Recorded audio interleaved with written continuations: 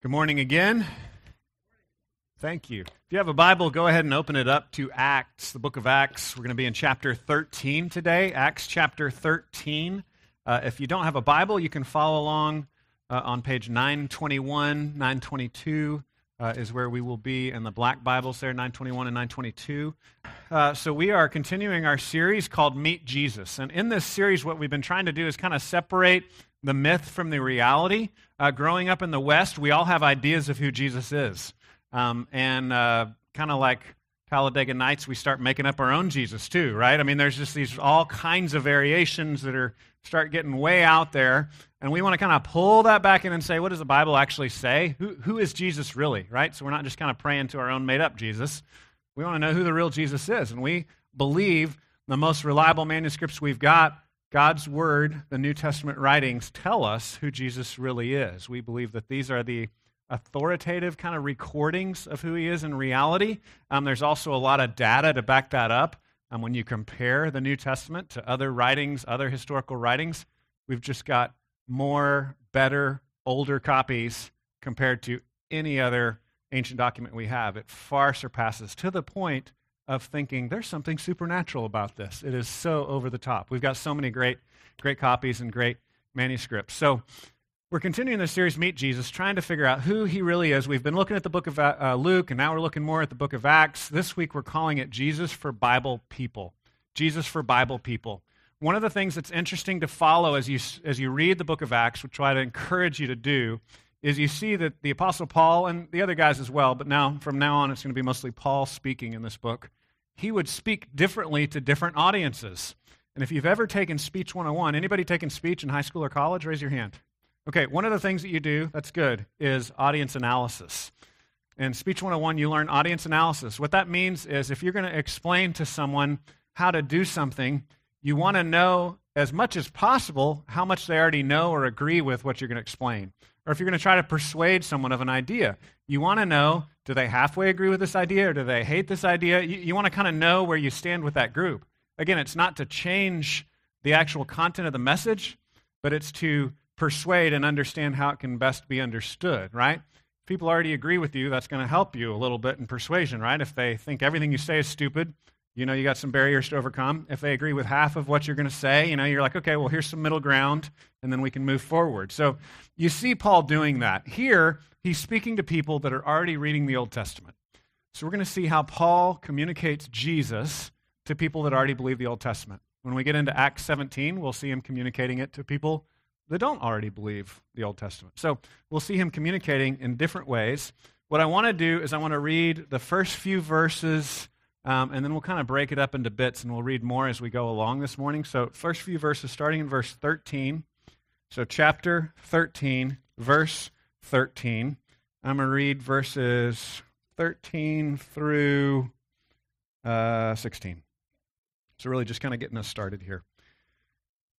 Background, sorry, I just got you to look at the text. One more thing. It always makes me laugh. You're looking down, you're looking up, you're looking down. One more thing. Earlier in Acts chapter 13, the church of Antioch, which was a multi-ethnic, multi-tribe church, which flows from Peter's sermon last week that says the gospel's for all people, right? So now, in the book of Acts, we've got a multi-ethnic church. That multi-ethnic church just sent out Paul and Barnabas. And they said, hey, go preach the gospel to a bunch of these other tribes. Go travel around, tell people about Jesus. So now, this is them doing that. Okay, verse 13. Now Paul and his companions set sail from Paphos and came to Perga in Pamphylia, and John left them and returned to Jerusalem. This is John Mark, so he's ejecting, which will cause some conflict later on. Verse 14. But they went on from Perga and came to Antioch in Pisidia. So this is a different Antioch. There were multiple cities named Antioch. So the multi-ethnic church in the other Antioch sent them out, and now they're in Antioch Pisidia. Antioch Pisidia. On the Sabbath day, they went into the synagogue and sat down. So even though they were going to preach the gospel to different peoples in different lands, Jews and non-Jews, they would always start with the Jews, right? They'd start at the place where people were already interested in the God of the Hebrews, because Jesus came as the Jewish Messiah, who is the Messiah for the Hebrews and for all tribes. So they would always start there, right? So they're on the Sabbath in the synagogue, and it says, Verse 15, after the reading from the law and the prophets, the rulers of the synagogue sent a message to them saying, "Brothers, if you have any word of encouragement for the people, say it." So Paul stood up and motioning with his hand said, "Men of Israel and you who fear God, listen." So perfect setup, right? You got the Apostle Paul. He wants to tell them about Jesus, and they say, "Hey, Paul, do you have anything to say?" He's like, "Well, yes, as a matter of fact, I do." I'm going to pray for us. We'll read more of the text as we move along. Let me pray and ask God to help us to understand it today. We pray, God, that you would meet us here, that you would help us hear from you. We believe that you're not silent, that you speak to us. You've given us your word. You've shown us who you are, just even in creation as we see the stars and the beauty of this world that you've made. God, we also have questions. We suffer, we struggle, we see evil in this world. So we pray that you would help us to understand who you are and what you're doing, that you'd meet us here, that you'd open our minds and our hearts. We pray this in Jesus' name. Amen. Well, as I said, audience analysis is very important. It's important to persuasion. It's important to communicating. My wife actually teaches at a school where there's a lot of Christian kids, and so in that school they will often use the Bible as a way to persuade, right, when they're writing a persuasive essay. And so just the other day, she was talking to them about that and trying to help them understand that, well, sometimes the people you're trying to persuade don't believe the Bible, and so you might want to cite other sources besides the Bible. And of course, the kids all realized at that point that my wife is an evil heretic, and they were very upset. And so she had to kind of work with them a little bit to help them understand. She's like, "No, I mean, the Bible's good. I believe it's true. But sometimes you want to use these other sources to connect them back to the truth of the Bible," right? And so, as I said before, we see this working itself out with Paul. We see Paul speaking one way to these people in a synagogue. We see Paul speaking then in another way to pagans that live out in the country that are farmers. We'll see that maybe in the next week or two. And then Acts 17, we see Paul speaking a different way to the Athenians that were all interested in philosophy and poetry. And so, again, he doesn't change the message. The centrality of the message is about Jesus. That's who Paul is preaching. But his entry point is going to vary. And so this is a great message for us because here we are. We're in a church. If you didn't catch the name when you walked in, we have a sign that says Grace Bible Church, right? So we're Bible people. This is a sermon, Jesus for Bible people. People that read the words about Jesus can miss Jesus. You can read the words about Jesus and miss Jesus. And so Paul is here to help them to see that this book that you're all devoted to is ultimately about Jesus. He wants them to meet Jesus, the point of the story. And so in a synagogue, in this time, you'd have a mixed audience. You'd have two groups, roughly, of people committed to the Old Testament. One group of people would have been fully Jews, right? They were culturally Jews. They were committed. They were totally bought in. They followed all the rituals. And then you had this other category that we met last week called God-fearers.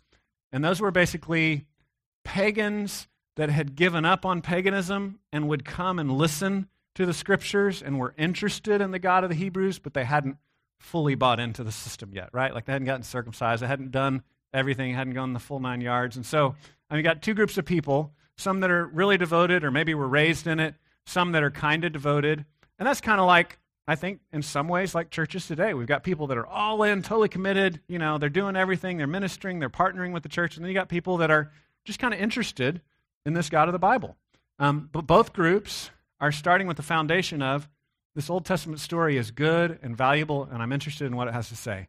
So we're going to see now how Paul communicates Jesus is the point to these kinds of people. The first point that we're going to see as Paul opens this up is that the Bible convicts. The Bible convicts. One of the problems in the Old Testament, and it's a problem we have with Bible people today, is we often get this mixed up, and we tend to think that because we're on the right team and because we're the right people, that we're the good guys and everybody else are the bad guys, right? Don't raise your hand. I don't want you to embarrass yourself. But I know even I think that way sometimes, right? You just kind of begin to be judgmental, and you're like, I'm on the right team. I'm the good people. What's wrong with this world? It's all those bad people over there. But actually, the central message of the Bible is that all people are broken, that all people sin. And when you read the Old Testament, that message comes out really clear. Over and over again, they are sinners. They're messing up. And so if you read the Bible, one thing you'll notice is it's going to try to convict you, convince you that you're a sinner. that there's something wrong with you, there's something wrong with me. And so that's what we see here as he unfolds the story, and we'll pick it up really just where I left off. We'll pick it up in verse 17. So this narrative of the Old Testament, he's going to show them, convicts them that there's something wrong with them. So verse 17 says, "The God of this people, Israel, chose our fathers and made the people great during their stay in the land of Egypt." So Spider-Man, the movie, well, the old, 10 years ago movie, it said, "With great power comes great responsibility." Anybody remember that line? Maybe you've heard it in other places as well. This is where he starts, right? He says, God chose you. God chose you and he made you great. There's a responsibility there, right? They owe something to God. So the conviction is beginning. It says, he made the people great during their stay in the land of Egypt, and with uplifted arm he led them out of it. And for about 40 years he put up with them in the wilderness. So listen to that phrase. For about 40 years he put up with them in the wilderness. This is not, and y'all are just better than everybody else, and you're perfect, and you don't need a Savior because you're on the right team, right? That's what they would have liked Paul to say, but he's like, and God had to put up with you for 40 years. He put up with them in the wilderness. Verse 19, after destroying 7 nations in the land of Canaan, that's where Jack White gets his song title, 7 nations in the land of Canaan, he gave them their land as an inheritance. All this took about 450 years. After that, he gave them judges until Samuel the prophet. Then, verse 21, this is another conviction spot. Then they asked for a king, and God gave them Saul, the son of Kish, a man of the tribe of Benjamin, for 40 years. So again, remember, these are people you may not know the whole Old Testament story. I've read it more over the years, so I kind of get some of these connections. The people he's talking to would have known these stories. And when he starts talking about Saul and them wanting a king, they would have known that he's convicting them. Your ancestors didn't like the leadership that God had in place. They wanted to keep up with the Joneses, so to speak, and they said, we want a king like everybody else. We don't want the way you're leading us now, God. We want a king, and we want someone tall and good-looking that we can be proud of. And so that's what God gave them. He's like, okay, well, I'll give you Saul. He's tall, he's big, but he had some character issues. Verse 22, when he had removed him, he took out Saul, he raised up David to be their king, of whom he testified and said, I have found in David the son of Jesse, a man after my heart, who will do all my will. Even here, David, who was so much better than Saul, who had a heart after God, who would do his will, they would have known the real story of David. The real story of David, who was a sinner. And the sense in which David was a man after God's own heart was that he was repentant. Psalm 51 is this great confession psalm. David was an adulterer. He was a murderer. He was a man after God's own heart because he threw himself on God's mercy. So again, this would be conviction of sin, showing them their need of God. Verse 23, of this man's offspring God has brought to Israel a Savior, Jesus, as he has promised. So this great king that knew he was a sinner that needed a Savior, from his descendants came Jesus, the real king they'd all been waiting for, who was the Savior that had come to take care of their sin problem. But still, he's going to jog over a little bit more to conviction. Verse 24, before his coming, John had proclaimed a baptism of repentance to all the people of Israel. So John the Baptist was like the last great Old Testament prophet, and he preached that they needed to repent. What that means is he was telling them, don't think that it's good enough that you are sons of Abraham. Don't think it's good enough that you grew up in the right neighborhood. Don't think it's good enough that you grew up in the right family. Don't think it's good enough that you came from the right tribe. You have to repent, which means you turn from counting in who you are. You turn from counting in your own strength. You turn from relying on your own abilities, and you trust in God. That's what repentance is. So John the Baptist was preaching this kind of baptism. It's a baptism of saying, God, I'm not good enough. I need you to save me. He goes on, and he says, verse 25, and as John the Baptist was finishing his course, he said, what do you suppose that I am? I'm not he.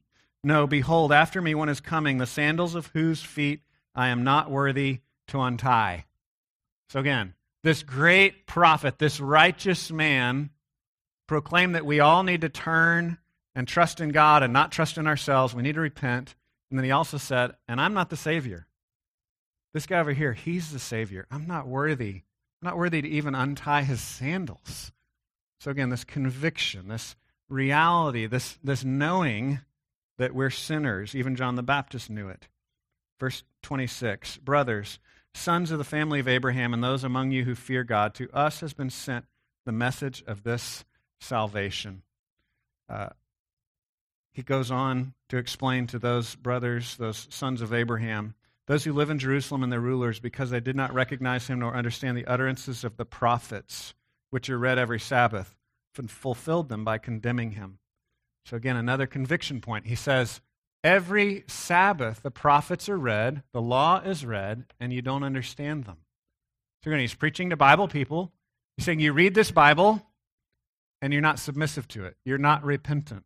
You're not convicted of sin. There's a disconnect that's happening here, and he zeroes in specifically in what happens with Jesus in Jerusalem. Those who live in Jerusalem and their rulers, because they did not recognize him nor understand the utterances of the prophets, which are read every Sabbath, fulfilled them by condemning him. And though they found in him no guilt worthy of death, they asked Pilate to have him executed. When they had carried out all that was written of him, they took him down from the tree and laid him in a tomb. So it comes to a climax, right? The story of Israel is a story all about the Bible convicting us, the Jews specifically, but all people, that we're sinners. That's what all the stories point to. That's what the sacrificial system points to. That's what the heroes point to. The great heroes of the Bible kept pointing the Israelites to, man, this hero's not enough. You need a perfect hero. This hero is broken. This hero is a failure. And so all these stories point them to their need of a Savior, convict them of their sin, show them their lack of holiness, and it comes to a high point with Jesus, who actually was righteous, the only Jew that ever was perfect, and they killed him. And so that's what he's showing them is the trajectory of the story. That's the direction it's moving. He is trying to get them to a place of conviction of guilt and sin. I have a judge's gavel coming down here. He's basically got them in the spiritual courtroom, so to speak, and he's saying, you are guilty. You are guilty. We're all guilty. Paul's saying somehow we read the Old Testament and we miss that that's the point. The point is this conviction of our problem, of our need. So the narrative of Israel's life shows that they're sinners, but that same narrative shows us that as well. We're all sinners. And so what happens is we can fall into thinking we're the good guys and the bad guys are over there, but we of all people should know we're the bad guys. We're the bad guys. It's not about like which team we belong to. It's not about which home we grew up in. It's about our heart and our submission or rebellion against God. And so my prayer for you is my prayer for myself, which is Paul's prayer for these people, is that when they would read the Scriptures, they would come to a reality check and come to recognize we're sinners. We failed to live up to who God is. We failed to live up to his greatness.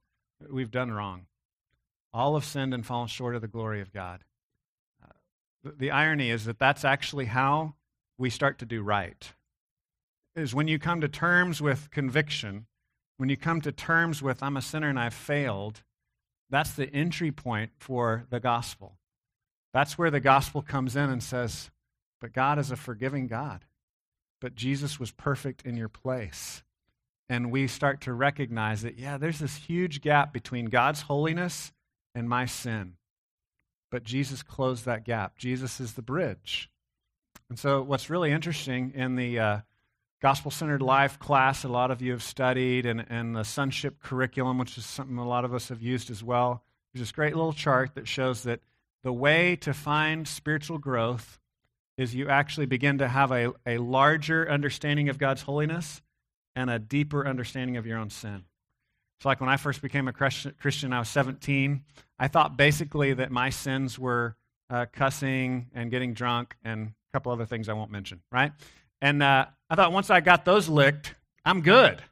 And that's being an immature Christian, right? So an immature Christian, you're like, I'm a sinner. I've got these 3 sins. And Jesus died on the cross for those 3 sins. And now I'm forgiven. And I need to stop doing those things. And then I'll be one of the good guys. And we can kind of slip into this, hey, I've arrived. Now I'm a good guy. I don't do those 3 sins hardly at all anymore.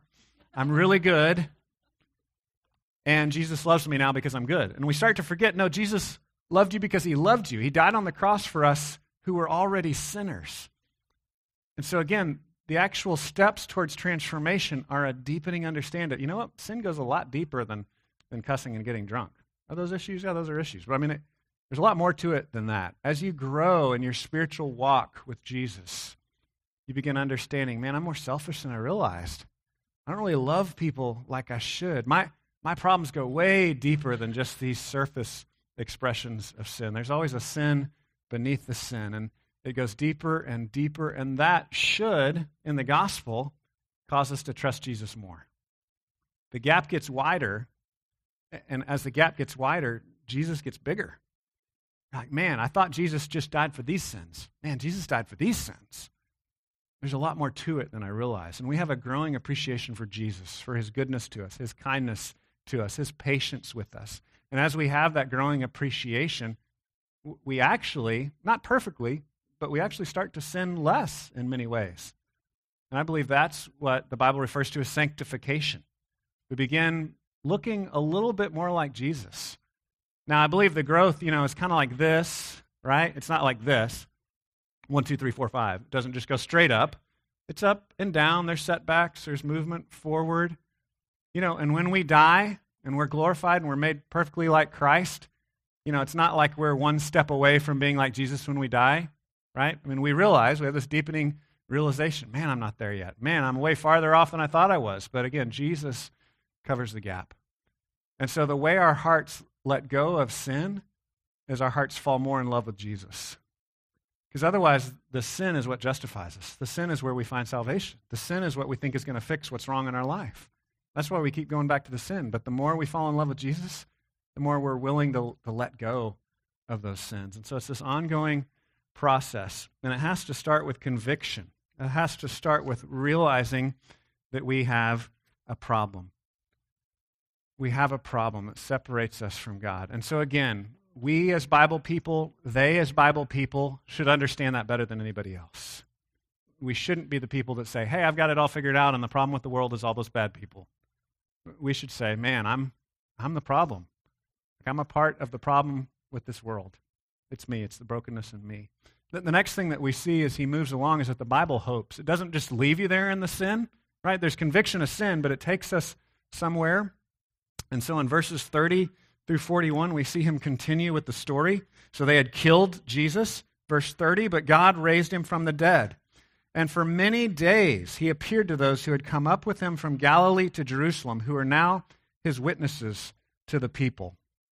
He goes on and says, and we bring you the good news that what God promised to the fathers, this he has fulfilled to us, their children, by raising Jesus, as also it is written in the second Psalm. So now he's going to show, before he showed that the Bible story shows us we're sinners, now he's going to show the Bible story also promises there's a solution to the sin problem. There is hope. So the Bible hopes. He quotes in the second Psalm, you are my son, today I've begotten you. And as for the fact that he raised him from the dead, no more to return to corruption, he's spoken in this way, I will give you the holy and sure blessings of David. Therefore, he says also in another psalm, you will not let your Holy One see corruption. So he's saying there is this promise that there will be one to come that will escape the grasp of corruption, will escape the grasp of this sin and death and brokenness. He goes on, for David, after he had served the purpose of God in his own generation, fell asleep and was laid with his fathers and saw corruption. But he whom God raised up did not see corruption. So he's saying this was a prophecy by David about a descendant of David, and the way we know it wasn't David is David was corrupted, meaning specifically David did rot in the grave. Jesus did not rot in the grave. That's the difference between these two kings. So it's a significant difference, obviously, but it's kind of the linchpin of everything in our Christian faith. Verse 38, let it be known to you, therefore, brothers, that through this man forgiveness of sins is proclaimed to you. David couldn't forgive your sins as the king of Israel, and the priests can't really forgive the sins, and all these other options, they can't really forgive the sins because they're corrupted, dying people just like us. But Jesus can. He's conquered sin. He's conquered death. He's not rotting in the grave. So through this man, forgiveness of sins is proclaimed to you. Verse 39, and by him, everyone who believes, it's really that simple, everyone who believes is freed from everything from which you could not be freed by the law of Moses. So he's saying the law of Moses is great for convicting you of sin. The law of Moses is great for promising a Savior to come, but the law of Moses can't actually forgive your sins. It can't actually set you free from everything you were bound by. Beware, therefore, verse 40, beware, therefore, lest what is said in the prophets should come about. Look, you scoffers, be astounded and perish, for I am doing a work in your days, a work that you will not believe, even if one tells it to you. So now he's warning them, don't be these kind of people that God, again, prophesied about in the Old Testament. I'm going to do something so amazingly gracious and awesome, so hopeful that you won't even believe it. Paul warns them. He says, don't be those people. Don't be those people that say that's too good to be true. We want to be the people that say it's too good to not be true. This is the hope we've been looking for. This Jesus is the one that's conquered sin and death for us. It's interesting how he kind of alludes to this, but the Bible really knits together sin and death. They're problems that kind of overlap. They're connected to each other. I think as people, we often focus more on one than the other, kind of based on personality, maybe based on how you were brought up. You might think more about sin and personal guilt as your real problem before God if you grew up in a more religious culture. If you grew up in a less religious culture, you're probably more fixated on just death, right? I mean, just death and brokenness and disease and just those kind of general problems with the world. The Bible knits those together. It says they both originated with the first man and woman sinning, rebelling against God, saying, we'd rather have the blessings of creation apart from a relationship with the Creator. And so the Bible story narrative knits together sin and death. James is helpful with this. It gives us a little summary in James 1:14 and 15. It says, each person is tempted when he's lured and enticed by his own desire. Desire, when it's conceived, gives birth to sin. Sin, when it's fully grown, brings forth death. So James kind of knits those things together. He says, you got desire, right?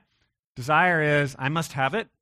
It can be good things or bad things. I was just talking to someone the other day who was kind of mixed up about this. They're like, well, desire is always okay if it's something good. But the Bible doesn't say that. The Bible says you can desire good things and bad things too much. The New Testament word is epithumia, which can be translated as over-desire. It's like a hyper-desire. It's often translated as lust. Lust is not just sexual. You can lust for good things because you want them too much. You want them more than God himself. And so that's the conviction here. That's the charge here, is that desire leads to sin and sin leads to death. If you want to look at it in more detail, Romans 5, 6, and 7 kind of goes in more detail how all these things are knit together and how Jesus' death on the cross, he absorbs the penalty for sin. His resurrection assures us that he's now conquered death once and for all. And so it's this package deal, and the death and resurrection of Jesus, the power of sin and death are both broken. And that's the hope that we have in the gospel. The picture of sin is one of corruption, right? Of people dying in the grave. I didn't want to show you that, so I've got a picture of a piece of fruit that's corrupted or rotting. Any of you ever gardened and you pick up a piece of fruit and you're like, wow, this is beautiful, and you turn it around and there's like rotten nastiness on the other side? It's very disappointing. Seems like it happens a lot with strawberries. You grab the strawberry, you're like, oh, this is so good, and then it's like, oh, there's bad stuff on the other side. These are tomatoes in the picture. There's this pervasive problem that we live with. And again, it's sin and death. We're all sick and dying, right? Sorry for those of you young people that don't believe it. You're dying, right? Those of us that are older believe it more strongly. We believe it more and more every day. We're all sick and dying. There's this corruption that's like got a hold of all of us. Death and corruption. And again, the Bible links that with sin. Like even worse than our physical death is our spiritual death, is that rot in our souls where we don't love God, we don't love other people, we're fixated on ourselves, we don't actually care about anybody else, we just care about us. That's, again, the problem with all of us. It's not just the problem with the bad people out there. And Paul is promising that Jesus came to make that right. all we have to do is surrender. He says all you have to do is believe. All you have to do is trust him. There's two ways that we try to defeat sin and death in our culture. These are kind of two big categories I think it's helpful for us to think about. One is trying harder and doing better, right? Those of us that grew up conservative, we think the way to solve the sin and death problem, try harder, do better. That's it. Just take some responsibility for yourself. Come on.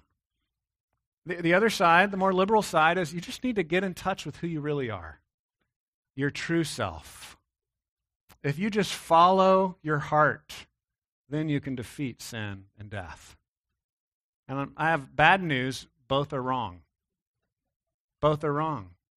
The Bible says that Jesus is the only one that ever defeated sin and death. And so our only hope of defeating sin and death is trusting him, grabbing onto his coattails, trusting that he is the one that can save us. That's our hope. That's the Bible hope. That's ultimately what will conquer these issues in our life. Now, how do we relate to the law? Look back at verse 39.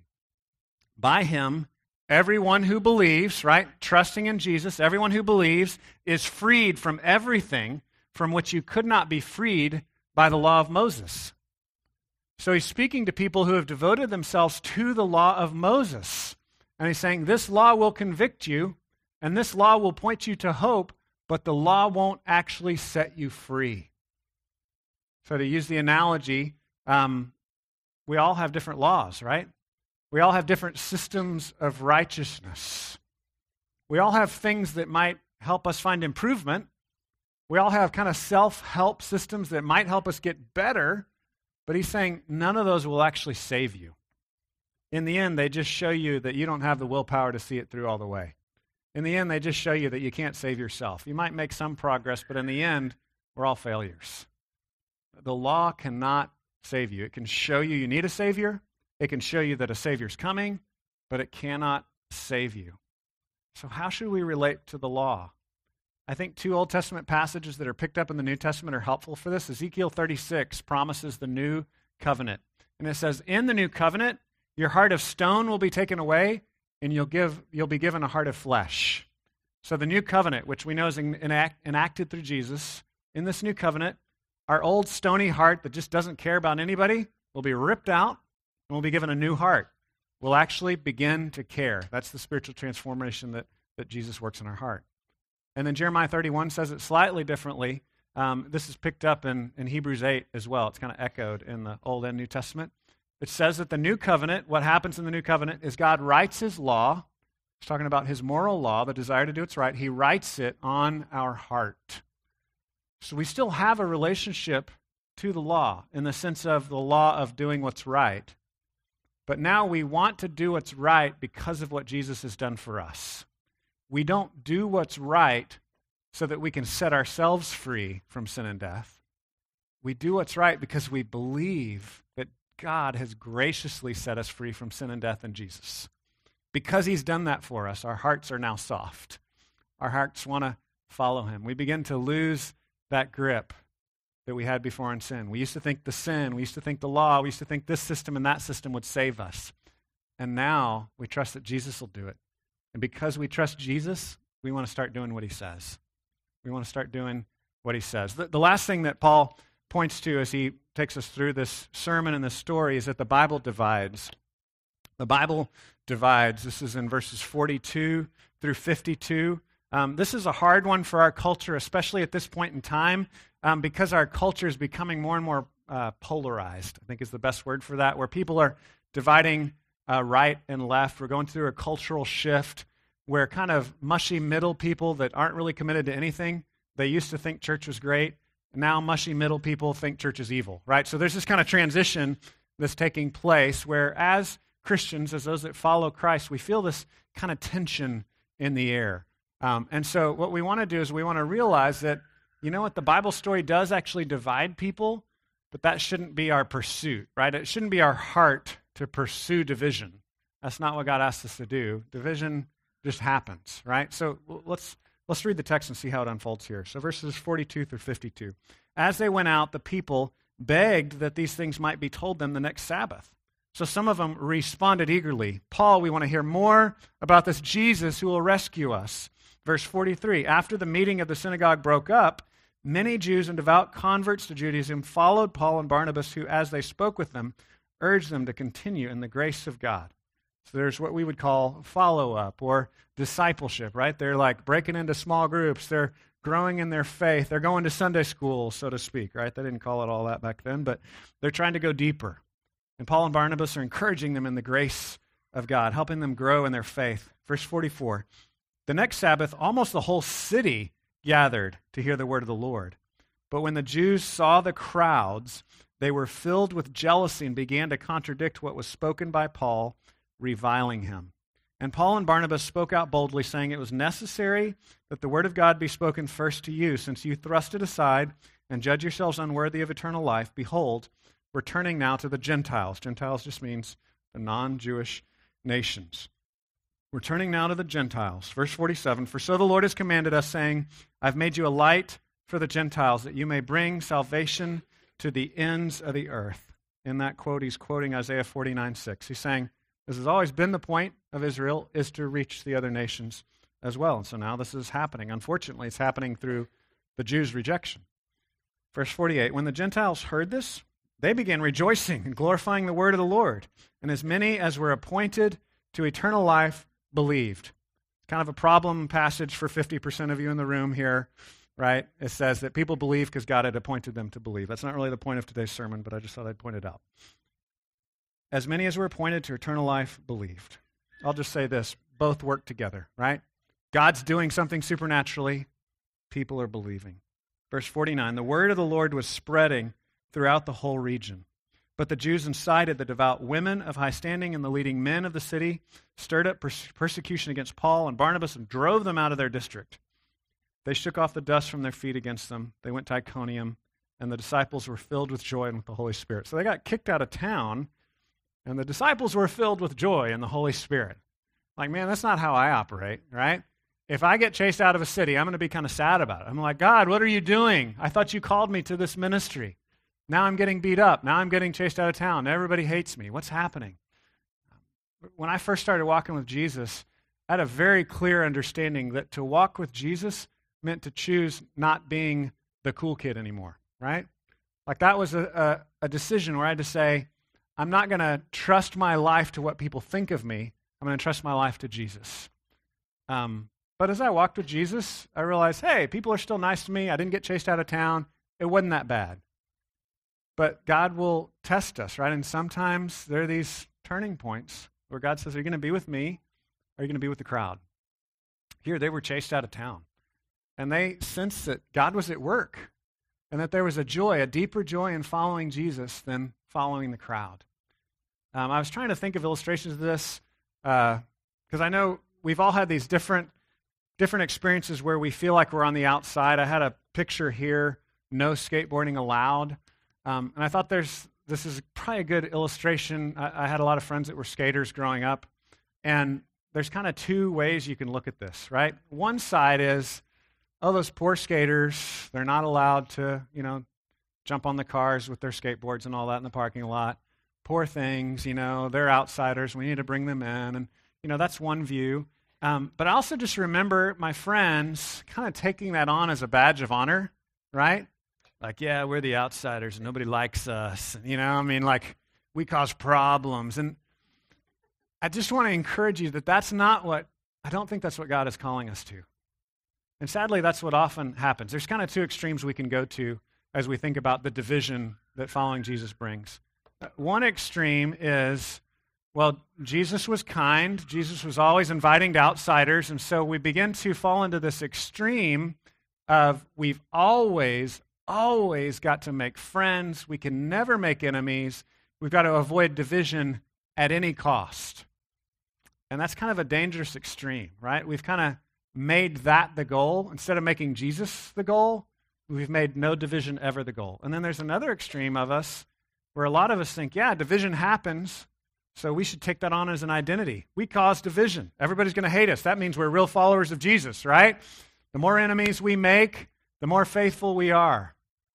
And again, the point is Jesus. The point is not the division. The point is Jesus. So we should be as nice as possible, We should build bridges as much as possible. We should also understand that sometimes division is going to happen. My own heart, my own temperament is I'm a harmony builder, right? Like I want to be friends with everybody. I want to bring everybody together in the room. Whenever I've served on like board of directors or boards of directors, in those situations, I'm always the one trying to get all sides to agree. That's just how God has wired me. But I have to be careful that I don't slip off into the heresy side of that's all that matters, right? Because that's not all that matters. Jesus is all that matters. Sometimes we get to build harmony. Sometimes division takes place. The important thing is that we're pursuing Christ. The important thing is that we're pursuing Him. I want us to wrap up by looking at another section of Scripture that I think is really helpful. It's in John 5:39 and 40. It's 2 verses, so I can read this to you. In 5:39 and 40, Jesus says to the Pharisees, to the Bible people, to the ones committed to the study and love of the Scriptures, that they were doing it wrong. Throughout the Scripture, we're told that we can find life in God's Word, that there's life there. There's life in His words. There's life in what God has said to us. But here it's a unique situation, and I want you to listen to these words. John 5:39 and 40, Jesus says, "You search the Scriptures because you think that in them you have eternal life, and it is they that bear witness about me. Yet you refuse to come to me that you may have life." So there's 2 kinds of ways of being committed to the Bible. There's a way to be committed to the Bible that's wrong. There's a way to be committed to the Bible where we miss Jesus. And so I think we need to hear that because this is a Bible church, right? Like we hear either because you're absolutely committed to the Bible or because you're vaguely interested in what it has to say. But you're on some spectrum of, the Bible matters. I'm interested. There's a way to pursue the Bible and miss Jesus. Jesus is the point. We should only pursue the Bible as a means to understanding the life that we have in Jesus, salvation that we have in Him. That's my prayer for us, that we wouldn't become the sort of people that can quote words but don't love God and don't love anybody else. But that we would love Him, that we would glorify Him as we know and love His Word. Let me pray for us and then we'll respond in worship together. God, we thank you that you love us. We thank you that you invite us into communion with yourself. And we see that your word is an avenue to get there. We see that the Scriptures testify about you. So we pray that we would be properly convicted, that we're a part of the problem in the world, that the problem with the world is not everybody else out there, but we're a part of the problem. We also pray that you would help us to see that you are the answer, that by faith in you, that by believing in you, we can have life. We thank you for that hope. We pray that you would defeat sin and death in our own lives as we trust you more and more. We pray this in Jesus' name. Amen.